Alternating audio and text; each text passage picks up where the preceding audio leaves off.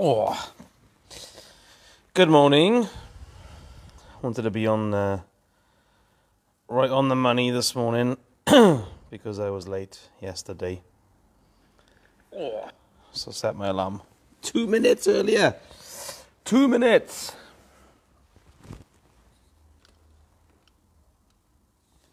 There we go. Oh, I do that, is it? Right, Hebrews. That is where we are. We're in Hebrews. Hebrews chapter 8. And we're going to read to chapter 10. So we did 7 yesterday, wasn't it? The Melchizedek, king of Salem, king of righteousness, king of peace. Wow, sounds a lot like someone we know. And we're going to read 8 to 10 this morning. Morning, Katie Noble. Boo-boo. Boom. Just the two of us. We can make it if we try. Just the two of us. Probably get flagged on Spotify now for that. Oh, there's someone else in.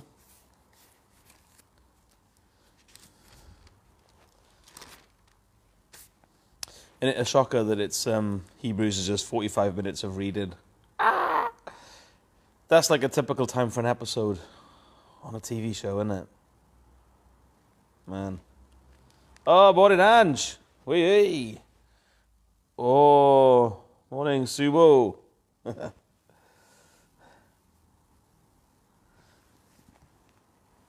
Awesome. And it looks pretty good this morning, except there were dark clouds over Monachty. Yeah, some dark clouds there. Don't know what's forecast. Oh, Clayt. Morning, bro. Missed you on Sunday, mate.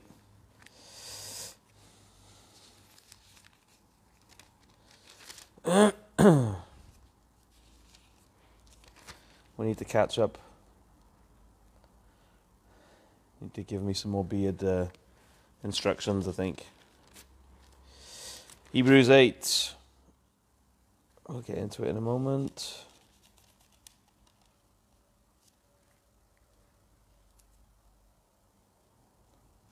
Oh, thanks, man. Okay, here we go. Right. The point of what we're saying is this.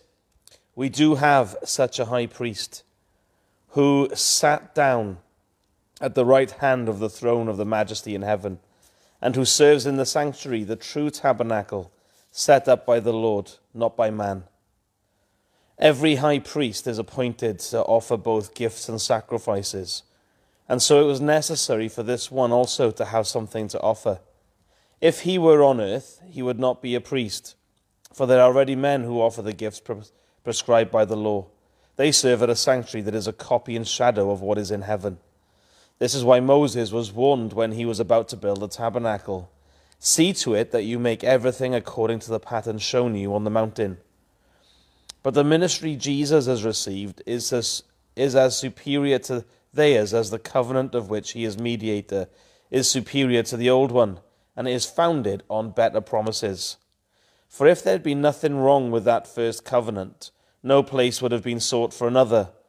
But God found fault with the people and said, "The time is coming, declares the Lord, when I will make a new covenant with the house of Israel and with the house of Judah. It will not be like the covenant I made with their forefathers when I took them by the hand to lead them out of Egypt, because they did not remain faithful to my covenant, and I turned away from them, declares the Lord. This is the covenant I will make with the house of Israel after that time, declares the Lord. I will put my laws in their minds and write them on their hearts. I will be their God, and they will be my people. No longer will a man teach his neighbor or a man his brother, saying, 'Know the Lord,' because they will all know me, from the least of them to the greatest. For I will forgive their wickedness and will remember their sins no more. By calling this covenant new, he has made the first one obsolete. And what is obsolete is aging, and aging will soon disappear. Now the first covenant had regulations for worship and also an earthly sanctuary. A tabernacle was set up. In its first room were the lampstand, the table, and the consecrated bread. This was called the holy place. Behind the second curtain was a room called the most holy place, which had the golden altar of incense and the gold-covered ark of the covenant. This ark contained the gold jar of manna, Aaron's rod that had budded, and the stone tablets of the covenant. Above the ark were the cherubim of the glory, overshadowing the place of atonement. But we cannot discuss these things in detail now. When everything had been arranged like this, the priests entered regularly into the outer room to carry on their ministry.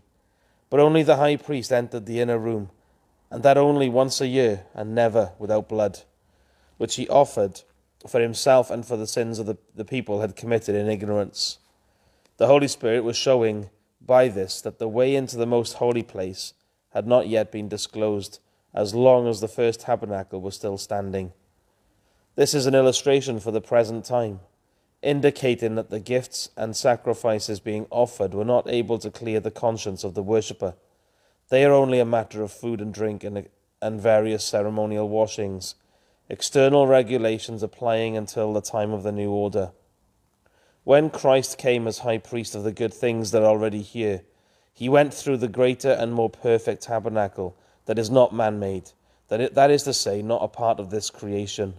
He did not enter by means of the blood of goats and calves, but he entered the most holy place, once for all by his own blood, having obtained eternal redemption. The blood of goats and bulls and the ashes of a heifer, sprinkled on those who are ceremonially unclean, sanctify them so that they are outwardly clean. How much more then will the blood of Christ, who through the eternal Spirit offered himself unblemished to God, cleanse our consciences from acts that lead to death, so that we may serve the living God.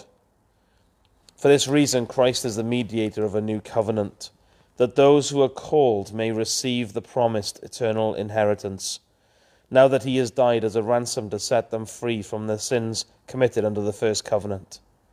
In the case of a will, it is necessary to prove the death of the one who made it, because a will is in force only when somebody has died. It never takes effect while the one who made it is living. This is why even the first covenant was not put into effect without blood. When Moses had proclaimed every commandment of the law to all the people, he took the blood of calves, together with water, scarlet wool, and branches of hyssop, and sprinkled the scroll and all the people.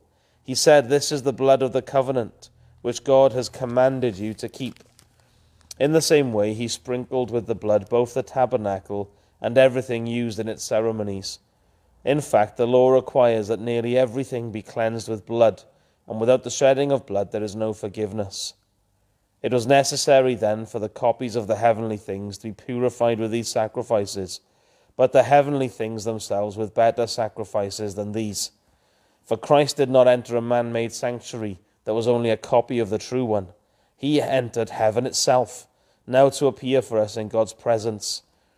Nor did he enter heaven to offer himself again and again, the way the high priest enters the most holy place every year with blood that is not his own. Then Christ would have had to suffer many times since the creation of the world. But now he has appeared once for all at the end of the ages to do away with sin by the sacrifice of himself. Just as man is destined to die once and after that to face judgment, so Christ was sacrificed once to take away the sins of many people, and he will appear a second time, not to bear sin, but to bring salvation to those who are waiting for him. The law is only a shadow of the good things that are coming, not the realities themselves. For this reason, it can never be by the same sacrifices repeated endlessly year after year, make perfect those who draw near to worship. If it could, would they not have stopped being offered? For the worshippers would have been cleansed once for all, and would no longer have felt guilty for their sins. But those sacrifices are an annual reminder of sins, because it is impossible for the blood of bulls and goats to take away sins. Therefore, when Christ came into the world, he said, "Sacrifice and offering you did not desire, but a body you prepared for me. With burnt offerings and sin offerings you were not pleased. Then I said, Here I am. It is written about me in the scroll. I have come to do your will, O God."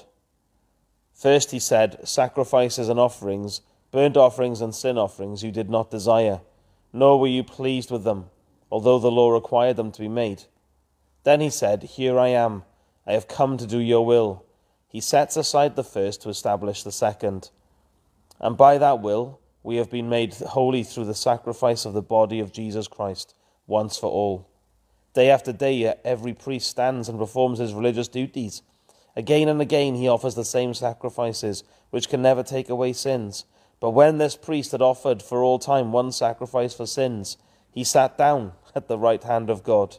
Since that time he waits for his enemies to be made his footstool, because by one sacrifice he has made perfect forever those who are being made holy. The Holy Spirit also testifies to us about this. First he says, this is the covenant I will make with them. After that time, says the Lord, I will put my laws in their hearts and I will write them on their minds. Then he adds, their sins and lawless acts I will remember no more. And where these have been forgiven, there is no longer any sacrifice for sin. Therefore, brothers, since we have confidence to enter the most holy place by the blood of Jesus, by a new and living way opened for us through the curtain that is his body, and since we have a great priest over the house of God, let us draw near to God with a sincere heart in full assurance of faith, having our hearts sprinkled to cleanse us from a guilty conscience, and having our bodies washed with pure water. Let us hold unswervingly to the hope we profess, for he who promised is faithful. And let us consider how we may spur one another on towards love and good deeds.